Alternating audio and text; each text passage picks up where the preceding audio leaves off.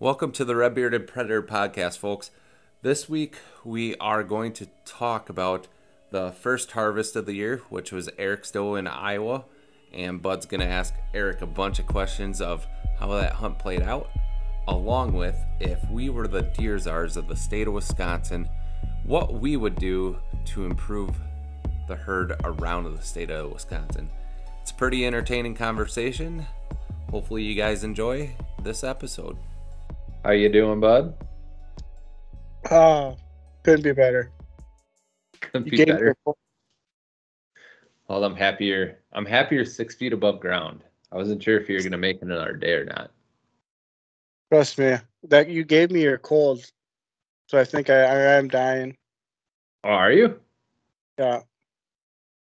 Well, my dad has cold too, so I wonder what's going on there. Pretty sure you gave it to us.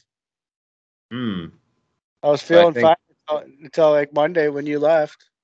Yeah, I think his house gave it to me, then I went to your house and I gave it to you, so now it's your turn to give it to someone else. Yeah. Thank you. I appreciate it. Oh, you're welcome. Or it was probably that deer that that I shot during gun season. So could be. Yeah. But anyway, should we get into that first Iowa doe hunt? Yeah. All right. Well, just to kind of give you folks a recap of when this hunt occurred, it was middle of October. I was actually trying to fill a buck tag like I was throughout the season in Iowa. And what ended up happening is I was walking a CRP field and I was walking towards this bedding knob where bucks were bedding on the edge of a cornfield. And I ended up bumping a buck out of that bedding area that I didn't know was a bedding area at that time, and ended up pushing him to a cornfield. And after I pushed him to a cornfield, I ended up trying to go in his general direction. Ended up not seeing him on that evening's hunt. So Bud and I devised a plan kind of to hunt that buck. And it came to the next morning. And Bud and I were talking about me setting up to observe how he was accessing his bed. So I got in this observation stand to see, how that buck was getting into that knob, seeing if he was J-hooking, see if he was walking the CRP edge to access that bed. I don't know, because I wasn't familiar with that bedding area. Bud, do you have any questions up to this point? I guess my question would be, so you didn't know it was a bedding area until you jumped the deer out. Did you have any, as far as like history with this property, did you ever do any scouting on it, or was that your first time on it? Yeah, so this actual property is a property that Bud and I ended up hunting opening weekend. And we actually hunted the exact opposite end of the property. And when we were on the exact opposite end of the property, Bud and I noticed some really, really good rubs. Probably, I don't know, rubs were centered to the belly of the rub. And we hunted a buck bedding area that I knew about down by the river. So this property was extremely diverse. It had some hill country, it had some river bottom type stuff, had some ag ground. So it was a really diverse property. So Bud and I were talking about how I could stage hunt this property.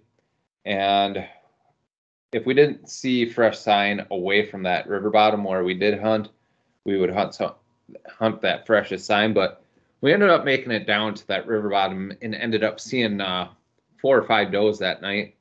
And unfortunately, that buck was not there. So Bud's like, he's got to be somewhere around here.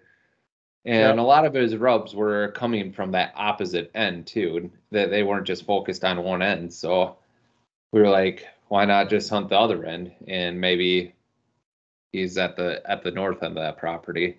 And I think just to give people a visual how this bedding knob laid out. So this ridge was a north facing ridge. So this knob was just, it was almost like a little island the way it laid out. And this knob overlooked a CRP field. So this buck could bed down on this knob, overlook the CRP field, and have a south wind, whether it was southwest, south, southeast. He could have wind coming to his back with the thick stuff and the corn to his back, to where if he saw something, he could just escape to the cornfield.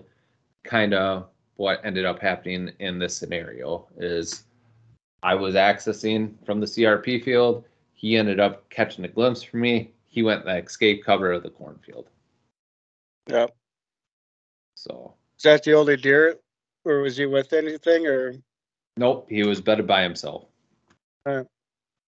And once I got in his bed, I could tell it was a good buck. It was a good buck. And I don't think he was the only buck there at that specific. Well, he wasn't the only buck using that. He was just the only buck there on that day. Yeah.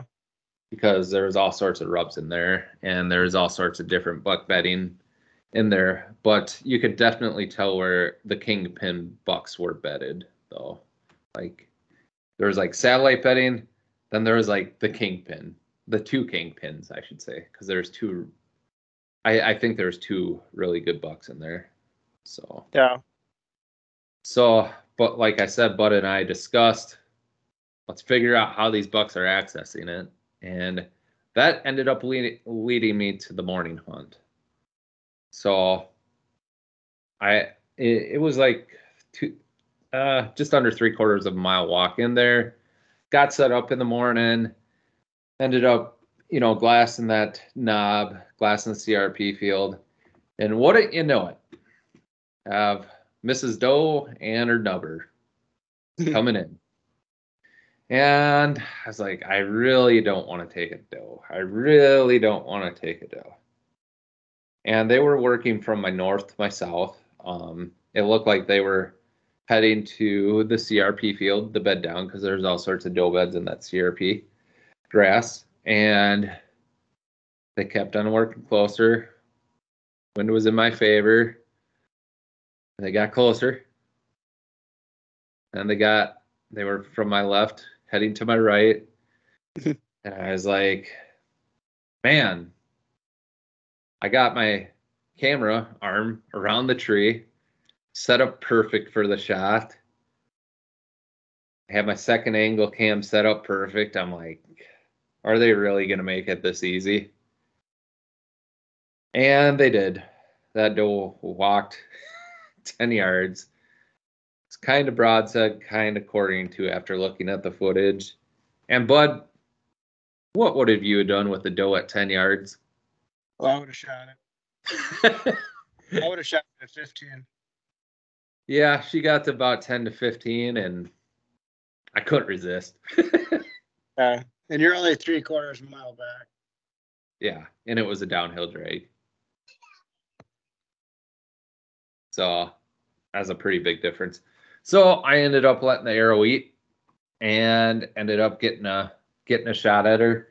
And I thought I made one of the worst shots of my life at that deer. So I texted Bud, I'm like, made a marginal shot. So got down, looked at the arrow, wasn't happy with myself, and found out after looking at the arrow, it wasn't that bad. It was just entered through the lungs and went out the guts just because she was quartering to a little bit more than I thought. Yeah, I went through the footage. She was kind of folded in half. Yeah. And that's kind of when, I don't know, the rodeo kind of began a little bit, because I was like, I couldn't find a single drop of blood. And even on the track job, I never found a single ounce of blood. And I'm starting to learn that with fixed blades, is that there's disadvantages and there's advantages to mechanicals and and fixed blade broadheads. So fixed blades haven't been the best blood trails, but ended up getting the pass through is fine. So I was like, Bud, what do you think I should do? And me and him were kind of on the same page of let's just get a dog, be safe. So I backed out for about 6 hours, you'd say, Bud, 6 to 8. Call the a dog. Well, call the dog owner, and I was like, "Hey, Lisa, you got anything going on this afternoon? Any tracks or anything like that?" She's like, "No." She's like, "I'll be more than happy to take up a track with you." So I had Lisa contacted her through United Blood Trackers, and she was right out there at 3:30 in the afternoon, and that's when the trail began. Any questions so far, Bud? I mean, something to fill in. How long after you shot? I mean, how far could you watch her in like the last point of you saw her? Yeah, so her body language was really interesting. Part of the reason I thought it was a marginal hit, because after I hit her, she like ran about 20 yards, then she like walked off extremely slow. But she walked off like she wasn't even hit. So that's what was concerning to me is, just the lack of reaction. It was no death run or anything like that. And she went off about 75 yards and got to crest the hill, and I lost her. The CRP grass just made it difficult for me to see. So I was like, I bet you she just made it to the other side, but I'm always cautious on these things. I'd rather drop $100 on a dog than, bust something out and never find it. So yeah. So Lisa got there about 3:34. We ended up taking the track, and the track was actually very confusing for her dog. Because of how easy the track was, I think, and that's what Lisa thinks. So we ended up taking the track. She ended up like getting to a certain point and just started going off on random trails. Like had no like lead on anything. Like we couldn't find blood, we couldn't find anything. We're like, this is way trickier than we thought it would be. And we ended up putting on like 2 miles just looping around in this like CRP field. And we actually went through the cornfield, went down in the draw, went up the draw. So Lisa's like, let's make another run at it. Let's start from square one, and we will just see where that takes us. So we ended up going back to the hit site, ended up doing the same exact thing again. And the dog just all of a sudden would get to a point and just start veering off. So when we got to that point, we're like, maybe the deer's just like right here. Yeah. So we ended up doing like a half circle around just on the downwind side of where that dog was catching. Wouldn't you know it? The deer was 10 yards away from that trail. So we think the dog actually was like leading us to it and knew it was there, but the dog, I don't think, showed very much excitement. That's what Lisa thinks too, because the dog was like, this is easy, you guys are idiots. Yeah. So it was like shockingly easy for the dog. So yeah. Do you remember, like, what was the last time you had rain down there? Was there a lot of moisture? Do you want to fix your mic? It's sounding a little weird. I don't know. I don't know. Now you're sounding better. So the last time we had rain down there was it was way before that, like maybe 5 to 7 days. So it was fairly dry. Because I know we had rain opening weekend. Mm-hmm. And then, because I always know that's a big part of like the dog tracking is if you have moisture in the air, it's better. Yeah, yeah.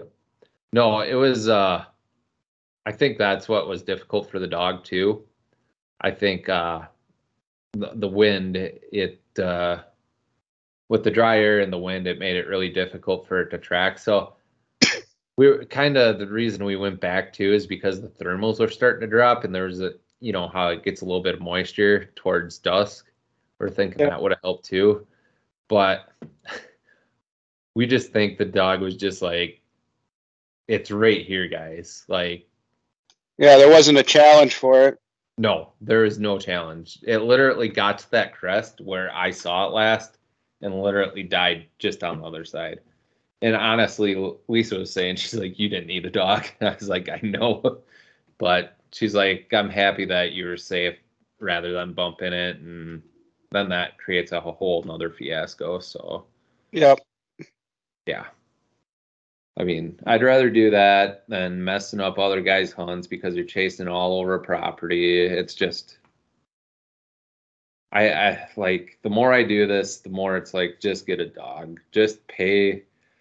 They never ask for anything, but I always just give them $100 and call it good. Because, Yeah. like Bud was saying, most of the time they're just looking for their gas to be covered and, their dog supplies and whatnot to be covered. So, Yeah. and I do have to say, Lisa was an absolute champ when tracking the dog. The dog people always amaze me, like how hard they work to find your animal. It's absolutely amazing. Yeah. It's one of those things I've never experienced it yet, but I mean, I would definitely like it. Yeah. Yeah, it's like they have no stop. It's like they are gonna find that deer. Like there's I mean, if they know it's dead, they don't give up. It's super Yeah. cool. Super cool to see. Anything else on that first harvest of the year, bud? I guess being in there, I mean, yeah, you got to go, but did you learn anything from that hunt? Uh, Actually, the stuff I learned was from the previous day was how they bedded on those little knobs, like on the edges of egg. I mean, this knob is no bigger than a 30 by 50 yard area, and it was just Yeah. stacked with buck sign in there. It's just, it never ceases to amaze me. It's those little freaking pockets. Yeah. Like, I would have never. I. It's a spot that did not stick out, and the thing that amazed me about that spot too, as I walked out that night, down in the valley below, I counted 5 to 7 tree stands.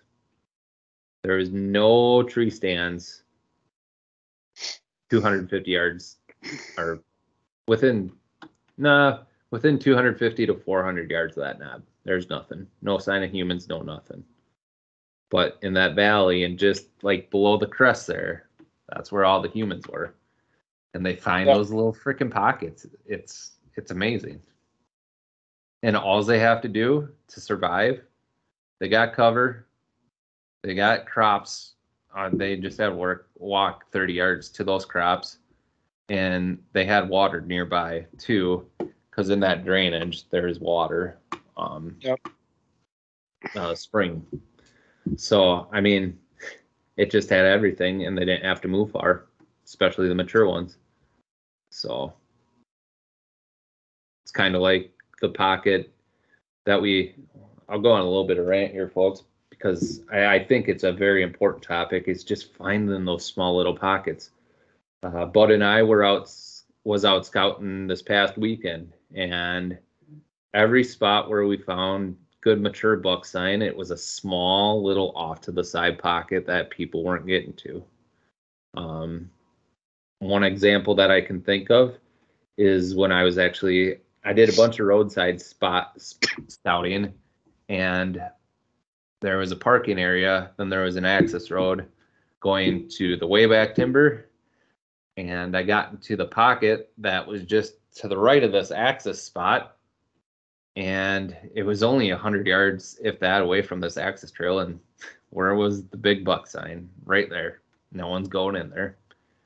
So there's always spots to be had. I think another spot that Bud picked out is no one's getting back there in another little pocket.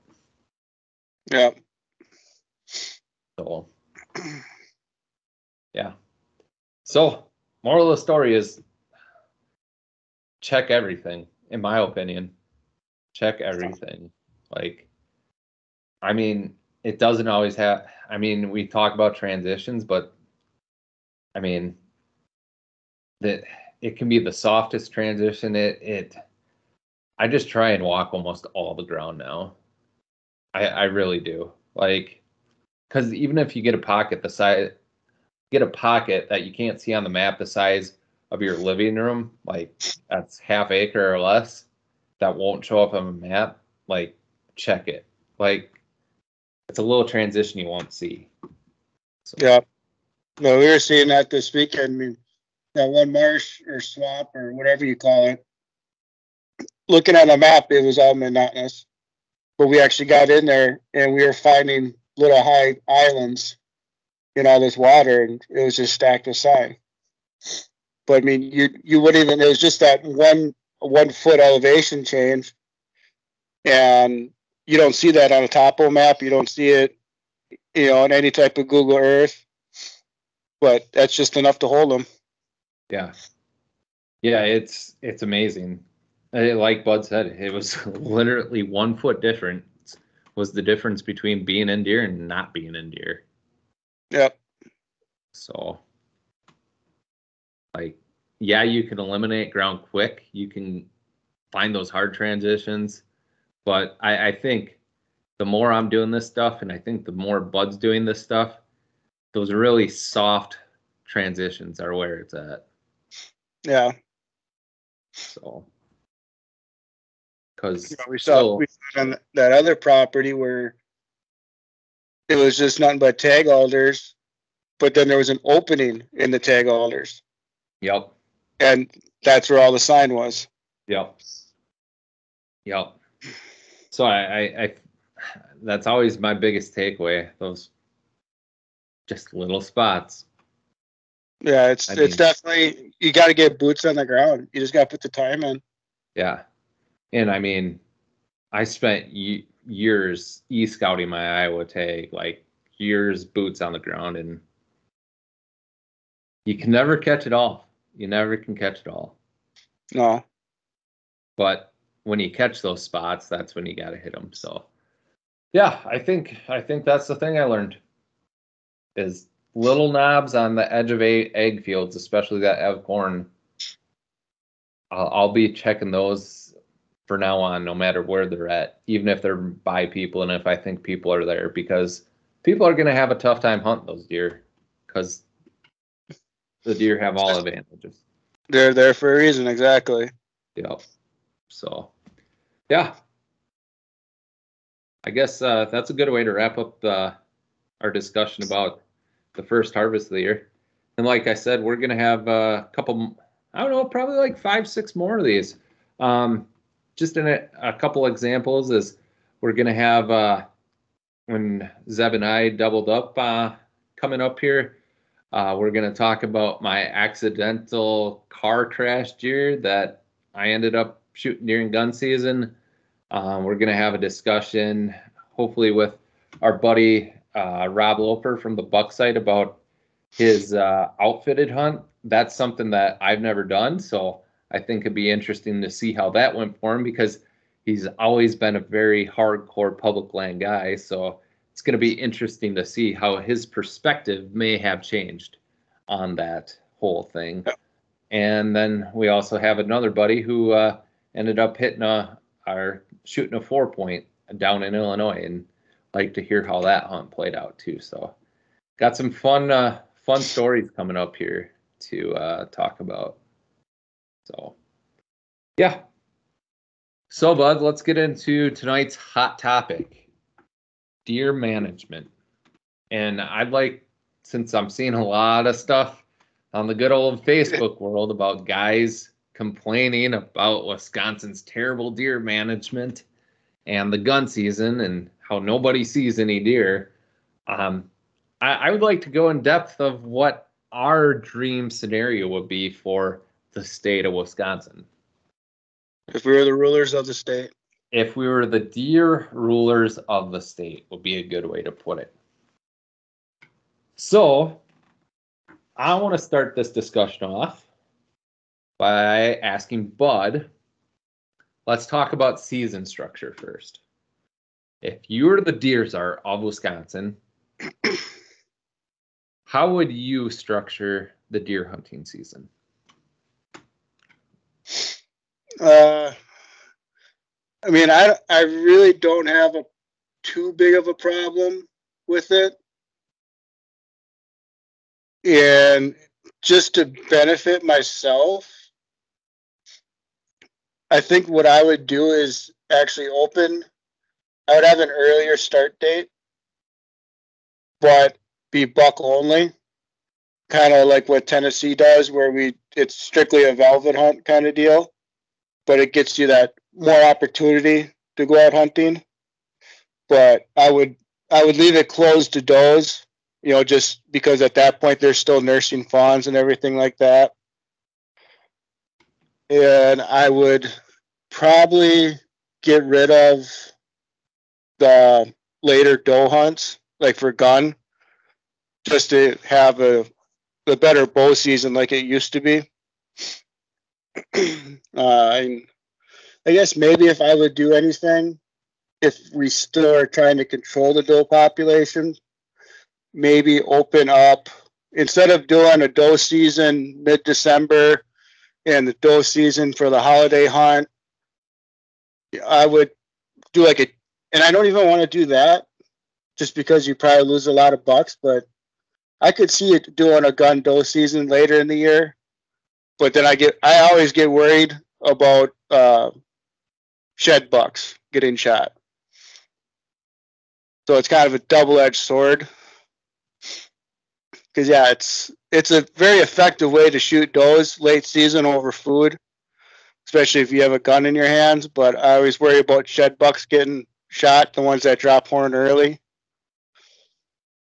The 9-day gun season, I kind of like where it falls, just for the simple fact that guys that don't bow hunt, you kind of can catch the tail end of the rut a little bit and still have an opportunity. But as far as that, I kind of like how the season structure is. Okay. So in terms of dates and season structure, my dream scenario for the state of Wisconsin, I actually agree with Bud. I would like a early opener. I'd like a September 1st opener, or that first weekend in September to be the opener, like where you open on a Friday. And this is where I would differ from you. I'd like to see like a Friday, Saturday, Sunday type deal, or a Thursday through Sunday type deal, where you have like a 4-day special buck season. Okay. And then like again. Yeah, kind of like Tennessee does it.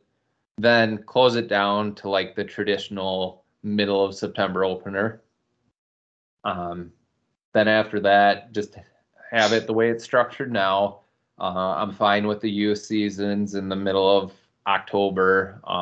Gives them gives the youth a good opportunity to get out with it out being 30 degrees outside. I wouldn't mind. I'm not sure if Wisconsin has this already. I wouldn't mind a little early season muzzleloader hunt on the same time frame as that youth hunt. I think would be kind of cool. Just because it'd be easier for, just some older folks to get out there without them freezing their butts off. If you're 80, 90 years old, I'm not sure if you want to go out when it's 30 degrees outside or 20 degrees out. So just to get so almost make it like an elderly / youth hunt, I think would be kind of cool. Then I think ride that, like just have that one weekend. have your first couple weeks of November open for bowl only.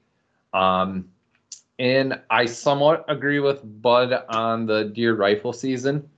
I've been thinking about this more and more because I've always been anti. When I don't like the Thanksgiving week type deal of hunting. So I guess I would change it. I would like to see something similar to what Iowa does. I would like to have like an early gun season and a later gun season. Okay. Just due to the fact towards the end of the rut, those bucks are beat up. They're very worn down. They're at the most vulnerable they're at their most vulnerable state when our gun season comes in. And all of a sudden they get pushed and gets to the point where they get exhausted. So what I would like to see is, I'm not sure if, I don't think too many people would like this, but I wouldn't mind there to be like that opening Saturday to like Wednesday. So you got a time period all the way till Thanksgiving to hunt with rifles or guns or whatever. Just having like a 5-day season there. Then we give those deer a break. And I'm even talking like 1 or 2 day break from archery season, like Thanksgiving and that Friday. No hunting at all. Like just full closure. Full closure for 2 days. Just let the deer get back to where they need to be, like health wise. I know a lot of people disagree with that, but this is my thought. It's your dream. You're the ruler. Yep, I'm the ruler. So then reopen on that Saturday with just bow only. And what I would do then is run that bow season all the way to muzzleloader, have your typical 9-day muzzleloader season. Then after muzzleloader season, open back up firearms for 5 days and call it good. Then after that, I agree with Bud with the late season doe hunts. I don't have anything to differ from Bud on the late season doe hunts. I agree with them and the time period of them and all that stuff. I would like to see them a little bit later, like Bud was saying, so you can kill more of them on food sources. So yeah. So is there anything that really shocks you or drives you nuts about my deer rulership? No, it all makes sense. Yeah. For you being more of a bow hunter, I'm not surprised to see you cut out my gun season. I'm not cutting it out. Believe it or not, I'm actually, I believe I'd be adding a day of gun season. Well, yeah, but later, like in December when it's even colder. Yeah, I just hate seeing worn down bucks getting freaking killed off by the gun crowd. I'm a bull hunter. I'm a bull hunter. So yeah. But I think both. I think both would be better than what we have right now. I would say that. Yeah. So, now I think we should get into. We talked about season structure. Oh, how late would you run your season? Would you go to, the January 8th or 7th closing, or would you just keep it open till January 31st, like they have in those metro units? Yeah, I would probably just leave it at the 8th and statewide. Okay. And that's what I don't like. Everybody wants more opportunities and longer seasons, but they're complaining that there's no deer. Yeah. I agree with you, and I do like the idea of having those metro units open for late season. I would like to see those metro units expanded a little bit, just because I'm selfish and I got a farm that's literally a half mile from being in a metro unit. Yeah. So I don't know. Really, like, the only people that are benefiting the metro units are mostly private land guys. Yeah, yeah. It would almost be nice just to make it like a countywide, like for Green Bay, just have Brown County be Well, entirely open. that's what I don't get. I mean, yeah, you look at the Green Bay metro unit. Yeah, It's literally like 2 miles from the county line all the way around. exactly. Everything else is metro. Exactly. Why not just make it the whole county? That's the problem I run into. Like literally, like in the farm I have access to is right next to the county line. So it's like, why not? Same thing with Dane County. Just make it the entire county. Like, plus that gives more public land opportunity for guys to get on deer still. Yeah. So yeah, that's the only thing I'd changed when it came to that, and I just have it till the 31st, like Bud was saying, off those metro units.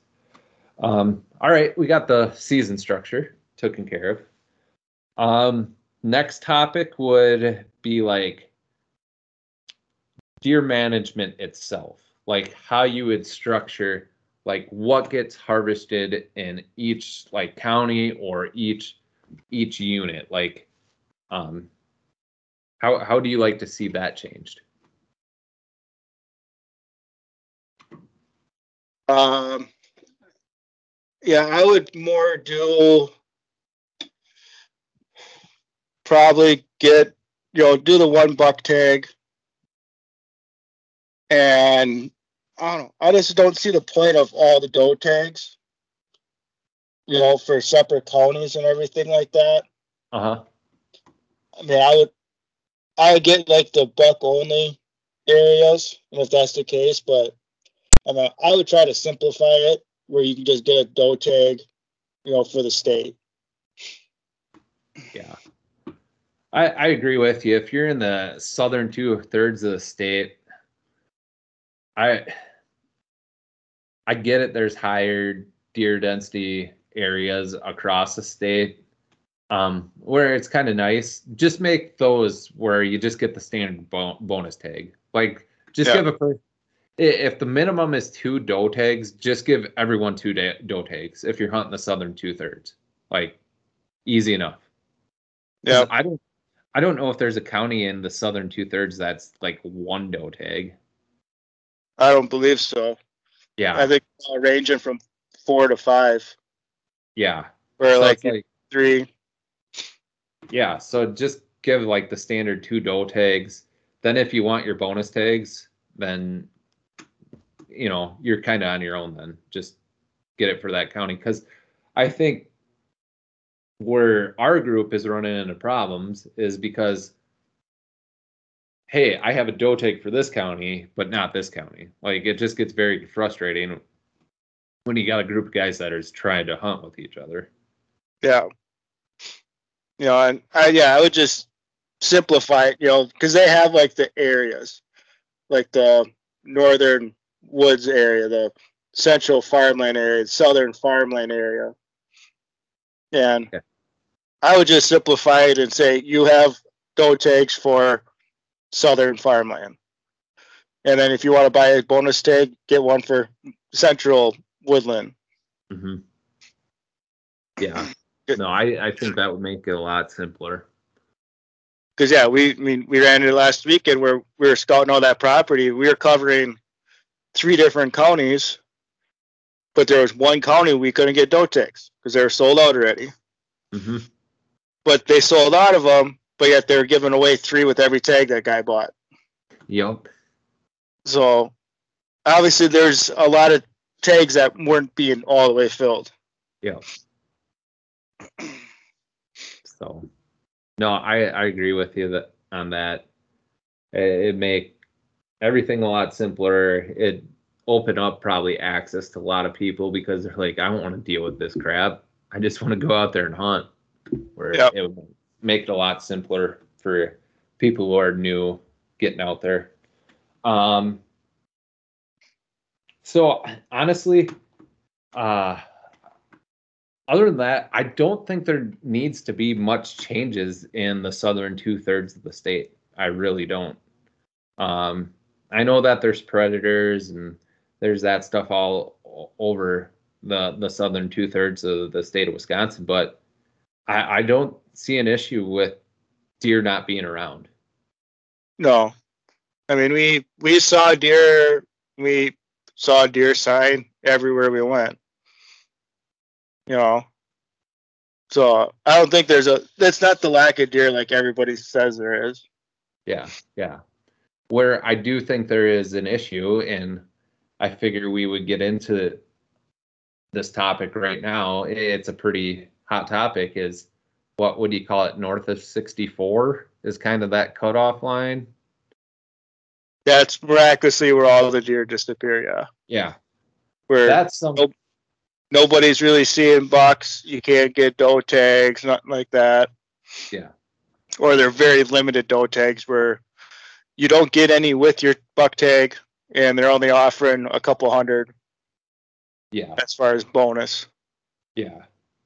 So if I were the deer czar of Wisconsin, what I would do for the northern counties is, first of all, I would, as a DNR, I would come out and tell people, have lower expectations.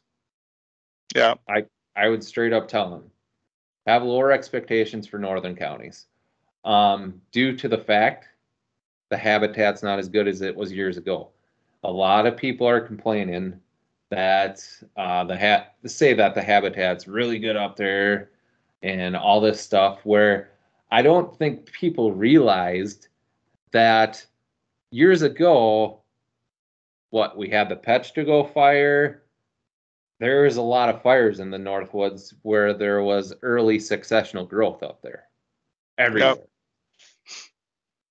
Yep. And we're not having those fires nowadays. So that's part of the reason that the deer herd is down up there. And like guys will come back and say, oh, we have all these clear cuts up here. Yes, but the clear cuts are very, very scattered. And they are isolated to like certain parts of counties. For instance, me and Bud experienced Langley County a couple years ago, and yes, in the clear cuts there was good population of deer, and alongside the road there's good populations of deer. When we got to the bigger woods where there was not this habitat break, we could not find much for deer at all. Nope. So I think something needs to be done if we're trying to get deer up there. I think we need more prescribed burns and stuff up there to get sunlight to that floor. And yeah, after you clear cut, do a burn. Just it helps the habitat so much when you burn up there. When we go, I don't know how many years without having a fire up there, it makes sense why there's not much for deer up there.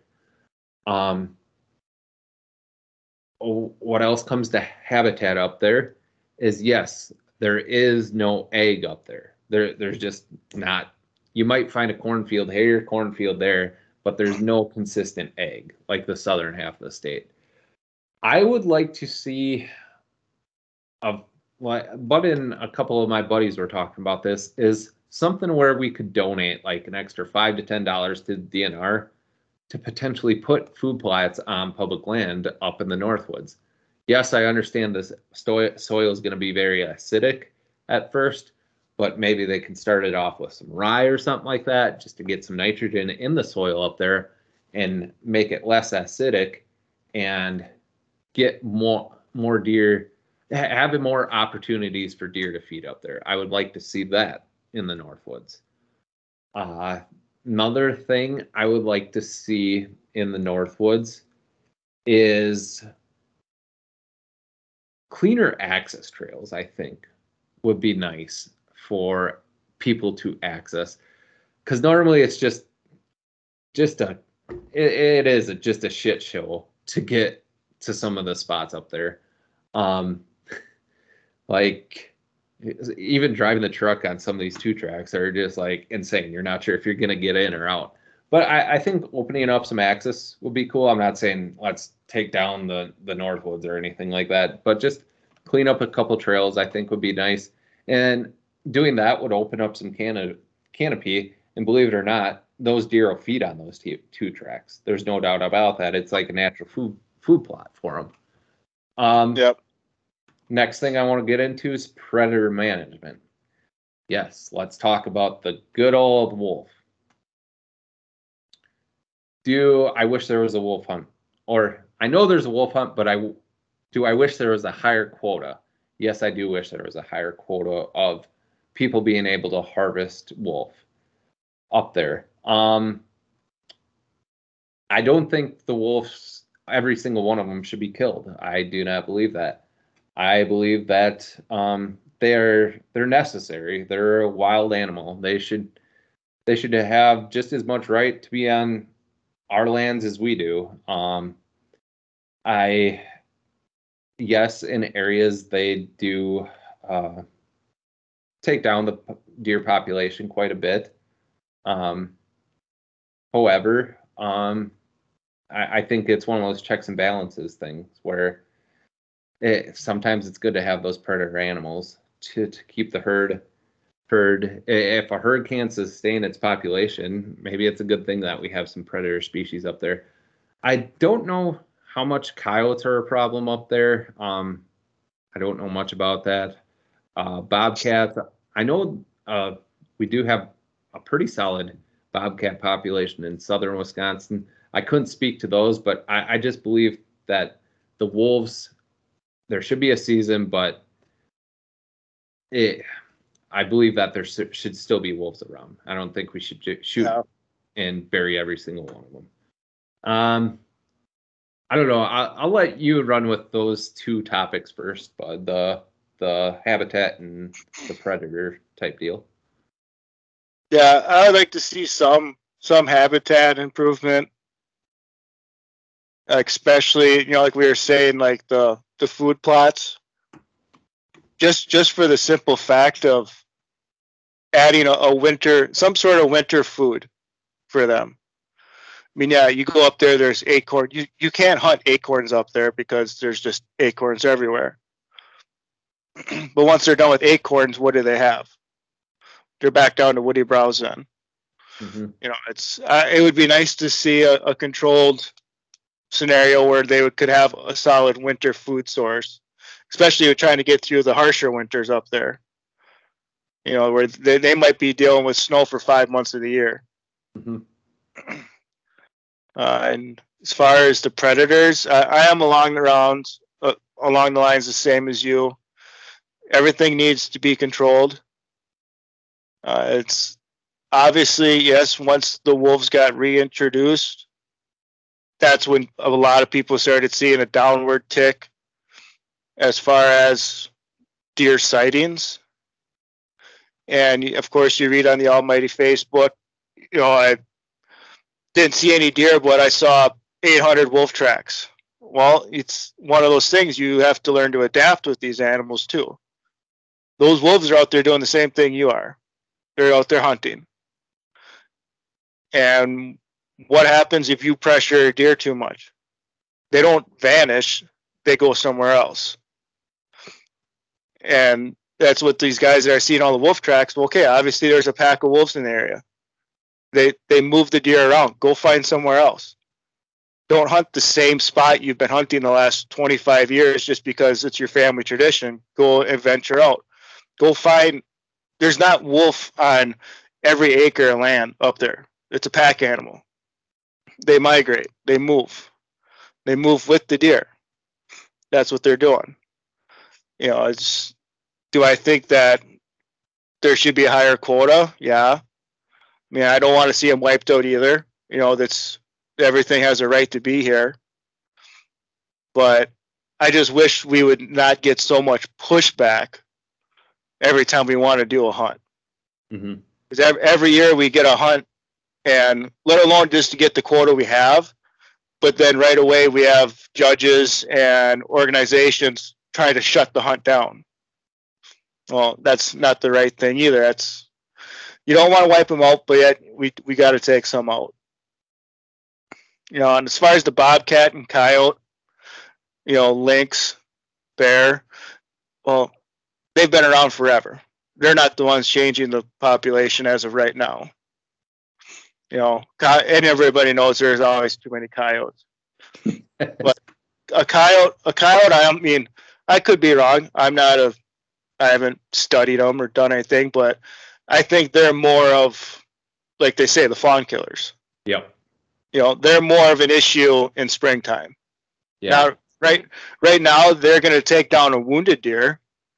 Yeah. Which, I guess at least they're taking it out of its suffering, but. Yeah.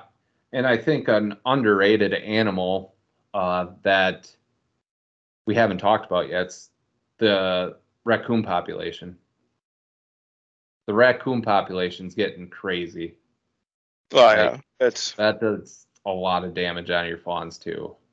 So, but that's more of a southern 2/3 of Wisconsin problem, and not necessarily a northern or third of the state. But I've just noticed so many raccoons lately. It's insane. And I agree with Bud that people have to be willing to adapt, and I think people should go into the Northwoods with a mindset like that. Like when Bud and I did the Langlade hunt a couple years ago, when we found wolves, we didn't find deer. When we got away from the wolves, we did find deer. I'm not. Yes, it changes the experience a little bit, but of you just hunt your family's 40 or family's 80 to go venture out on some public ground. And another thing that a lot of guys don't think of is, yes, we were talking about how the habitat's not the greatest up there, but deer have been living up there for hundreds of years. Yeah, but maybe moving towards towns is something, because like Bud was saying, they got 5 months of winter. Well, they got to find areas where there's not as much snow and where they can still get to nutritious browse type stuff. And believe it or not, like bushes in people's yards in the Northwoods provide some pretty good wintering habitat. And I've just noticed, spending my time at some Airbnbs and stuff like that up towards Eagle River, Minocqua, that type of stuff during the winter time period, the deer really stack into those cities. And I've seen some very nice bucks coming off of public going into those cities. So that's where you got to be willing to adapt. Yeah, I think that's the name of the game now, is adapt. Yeah. It's, growing up. Yeah, even not even growing up. Me and my dad, we never really hunted the same pieces a lot. It was kind of, we hunted a lot of private, but we always jumped around to different guys' private chunks. Yeah. Here's a question for you. This is just playing devil's advocate. What do you think about having a shorter season in the Northwoods? Like a shorter gun season, shorter archery season? As far as just trying to... Yeah, like maybe an October 1st opener and maybe like December 15th closer in the Northwoods. It wouldn't do any harm. I mean, especially up there, I would definitely be for the earlier closer. Just because, coming off the rifle season, and then, they already got, I think so far this year, they're already sitting at like 7 inches of snow. And that was before December 1. Yeah. So just think of, it's hard on them. It's a shock to everybody once you start getting snow. Yeah. Yeah. That's something I never thought of until right now. Maybe that's something worth considering. Even, still have the mid-September opener and maybe close up shop December 1st. And sucks to be those guys for that late season hunt up there, but as far as locals, yeah. But Yeah. But if you got to travel an hour to go hunt southern 2/3, it might be worth it to keep your population higher up there. yeah, And maybe in the long run, that might help you like fill your tags earlier in the year so you don't have to hunt late season. yeah. So, And that's the thing is like they complain about their deer sightings up there, but then when the DNR tries to increase the population by cutting out all the doe tags up there, well, then people are complaining then they don't have opportunity. yeah. Well, it seems like it's it's a topic that you're definitely never going to please everybody. Yeah. That's why it's a fun topic though too. Yeah. But yeah, is there anything else that you can think of that would help get the deer population higher up there? Talked about habitat, predator, talked about the season structure a little bit. I guess one other thing I would change would be kind of along the lines where you said like the voluntarily donation for the food plots. I would straight up increase license price. Oh, I agree with you there. You know, and maybe not as much as far as the resident. I mean, because if you just bump that up to $30, Mm-hmm. And maybe to cut a break, what I would do is I would actually do a bow and gun combo where if you buy both every year, you get that for like 50. That's a good idea. As far as the resident, but I mean the non-resident, man, that's got to go up. Yeah. No. That's so freaking cheap for them guys coming in. Yeah. No, I agree with you. I think this is like a more holistic type of state conversation where I agree with you, bud. I like the idea of raising the tag. I mean, $24 is, in my opinion, you can't beat a deal like that. I don't think in any other state. I mean, I was just across the river there in Iowa, and their resident tag's $42. Yeah. Plus, I believe they have like fucking a doe. Yeah, and I believe they have a habitat stamp too that they need to purchase on top of that deer tag. So it's almost like a $50 tag. Where I would like to see a $30 tag, like Bud was saying. And I would still like something of a potential donation thing where it's like $5. It gives people an option because I would hate to force somebody. You have to spend $5 on this. But if somebody wants to donate $5 and say if we get 100,000 hunters that do that, that's $500,000. Yeah, that's $500,000 worth of improvement we can do not only for deer but pheasant, grouse, rabbits, yeah, just fish. I mean, just look at all the other species. Okay, waterfowl, we have to buy a state stamp. All that money goes towards waterfowl hunting. Pheasant hunting, you have to buy a pheasant stamp. Turkey, you have to buy a turkey stamp. All that money is allocated to go and help that species. Why isn't there something like that for deer? Yeah, I would like to see that, for deer. And I would like, since people are very unsure of what the DNR are doing, say if you do donate, it would be nice for the DNR to come around and be like, hey, this is the project we're doing with this money. This is the project we're doing with that money. Just so we can see where the money is going, I think would be an outstanding idea. And I also agree with Bud. Non-resident tags have to go up. 165, you won't find a better deal in the country. That's the reason we have guys coming up from Arkansas. We have guys coming from, I saw Wyoming. I've seen South Dakota, Mississippi, Illinois. Illinois is a big one. Yeah, it just let's get on board with at least Missouri. 225 for resident tag. I mean, and Missouri's a hell of a deal too. I don't think there's much better than a Missouri tag, even. Yeah, Just look at how much you just paid for your Iowa. Yeah. Over 4 900 years. bucks. $900 total.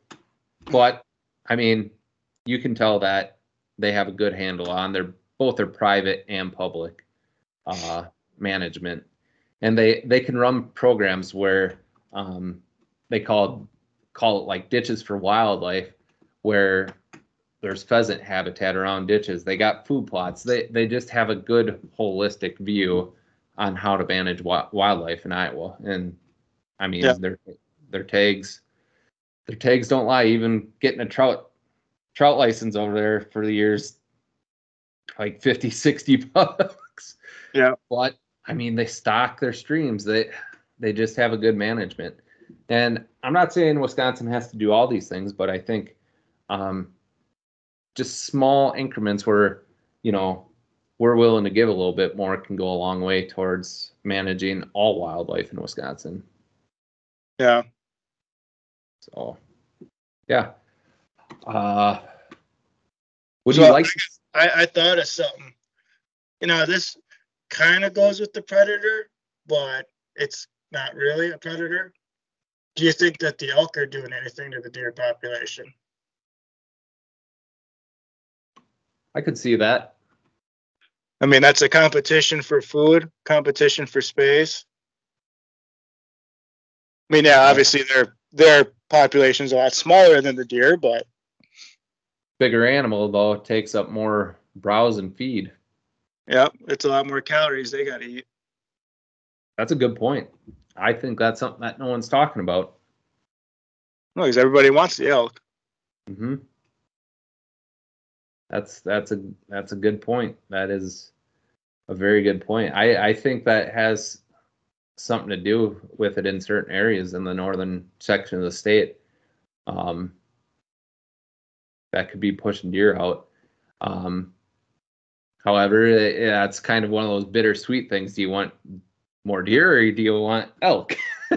Yep. From a southern 2/3, and I don't hunt the Northwoods very much. Bring on the elk. Yeah. But you had that one close to you this year. Yeah, so we had. In my area, so over this season, they've had more elk sightings than they've ever had before in southwestern Wisconsin. There's like 10 to 15 different elk down here now. Bull elk. That's not even counting elk. Counting cows, sorry. So they're moving around. Yeah.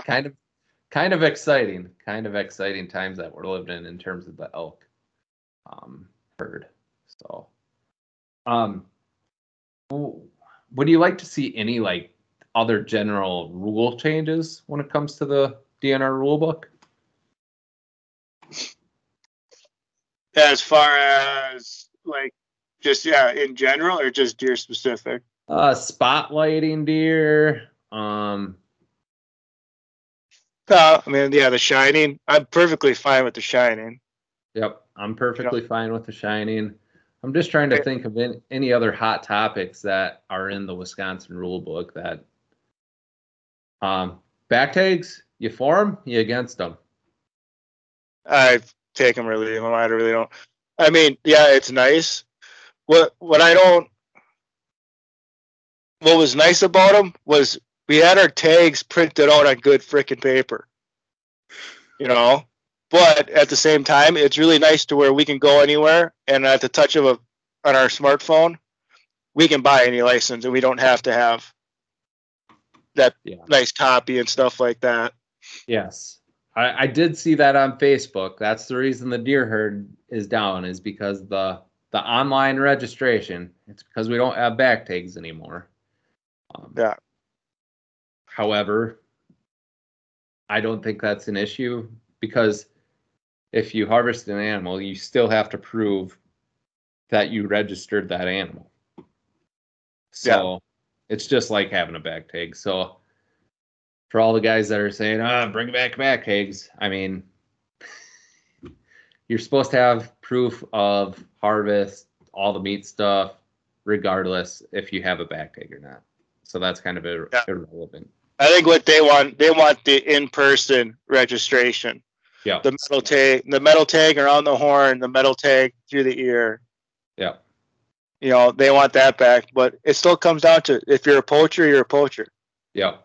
Whether you have to do an online registration or an in-person registration, if you're doing it illegal, you're not going to register it. Yep.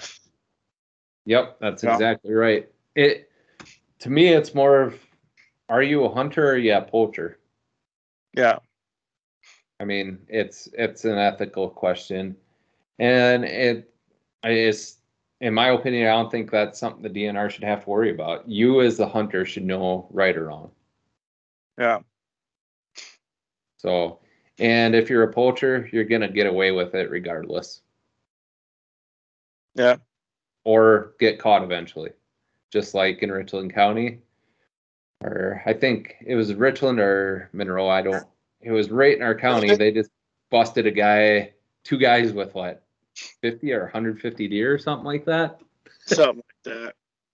So, hey, they were caught. So good job, DNR and Sheriff's Department. So yeah, it's if guys, especially if they're poaching horns, they're gonna break to the wrong person. They're gonna get caught doing that. Yeah. You know, if they're poaching just for meat, well, they might get away with it, but yeah. So most of the time they get caught. Yeah. Because every time they do it and they don't get caught, it just gives them more confidence to do it again. Yeah. The more times you do it, the more times you're going to get caught. Yeah. Any other? Man, I think what we have for equipment's fine. I mean, I guess somebody was going to put me on a freaking stake in a fire for this, but I'm fine with eliminating baiting. Yeah, I agree. You know, and everybody's gonna be like, well, what about food plots? And exactly. And I'm totally for food plots. Now, is food plots baiting? I mean, that's in the eyes of the beholder. Yeah. What I am for is subsidized feeding. Yeah. I think, I don't know, is that what it is? I want to put more food on the ground for the deer to get through winter. Yeah. And I think even like putting corn out after season, if it's a hard winter, but same time it's the whole CWD thing. But yeah, well, the way I look at that, if it's managed, I know people are going to hate it, by the DNR, where they almost spread the corn out like it's a food plot. Yeah, like where maybe they spread. They're not complicated. Yeah, 100 pounds of corn over like 2 acres. I mean, how is that any different than a cornfield? Yeah. I think the baiting thing, I agree with you, bud. I just hate seeing the 500 pounds of corn in one freaking bait pile. Yeah. It's uncalled for. To me, that's something that's unethical. Yeah, it's simple as that. However, I'm not a fan of the bait pile, but I don't see the harm if it's like a gallon. Say if a guy goes up, puts a gallon out, but seeing even like 100 pounds of corn being put out, or 100 pounds of corn, or 100 pounds of apples being put out, not for that, but say if you put a 1 gallon bucket because you're trying to get your kid a deer, that's a different type of deal for me. Yeah. And I don't think a bait pile like that hampers deer movement as much as like putting like 100 pounds of corn down. Yeah, every night. Yeah. So that's kind of where I stand on the baiting. The next topic that I thought of, I don't think we could cover in this podcast, is CWD. Yeah, that's a whole nother thing. That's a whole nother deal. But man, I think we covered a lot of topics. I mean, we've been chatting for about an hour here. And I think we're just on the tip of the iceberg. I think if we got a rule book in front of us, we could nitpick some more. But I think we hit some really good points right there. Be interesting to see what our listeners have out there. So if you guys reach out to us on Facebook or Instagram, it'd be interesting to see what some of your viewpoints are, and maybe you guys can change our minds on a couple things. But because we're always willing to listen to people. Bud and I don't know everything, but I feel like these are some good ideas that could be potentially used down the road for sure. Yeah. So, any other topics or anything else you want to discuss with our fine listeners? No, I think I should be good. At Yeah. least until next week. Yeah, next week. I'm not sure who we're going to talk to next week about harvest. Maybe we'll get Zeb on here. We can talk about our kind of doubling up type deal. Maybe we'll get Thompson on. Maybe we'll get Mr. Loper on to discuss his hunt. Either way, I think this discussion was pretty fun. Hopefully you guys enjoyed this, whether you're riding in a car or at work. Once again, we appreciate your ears. Thanks for listening, and we'll see you guys next time. Thanks.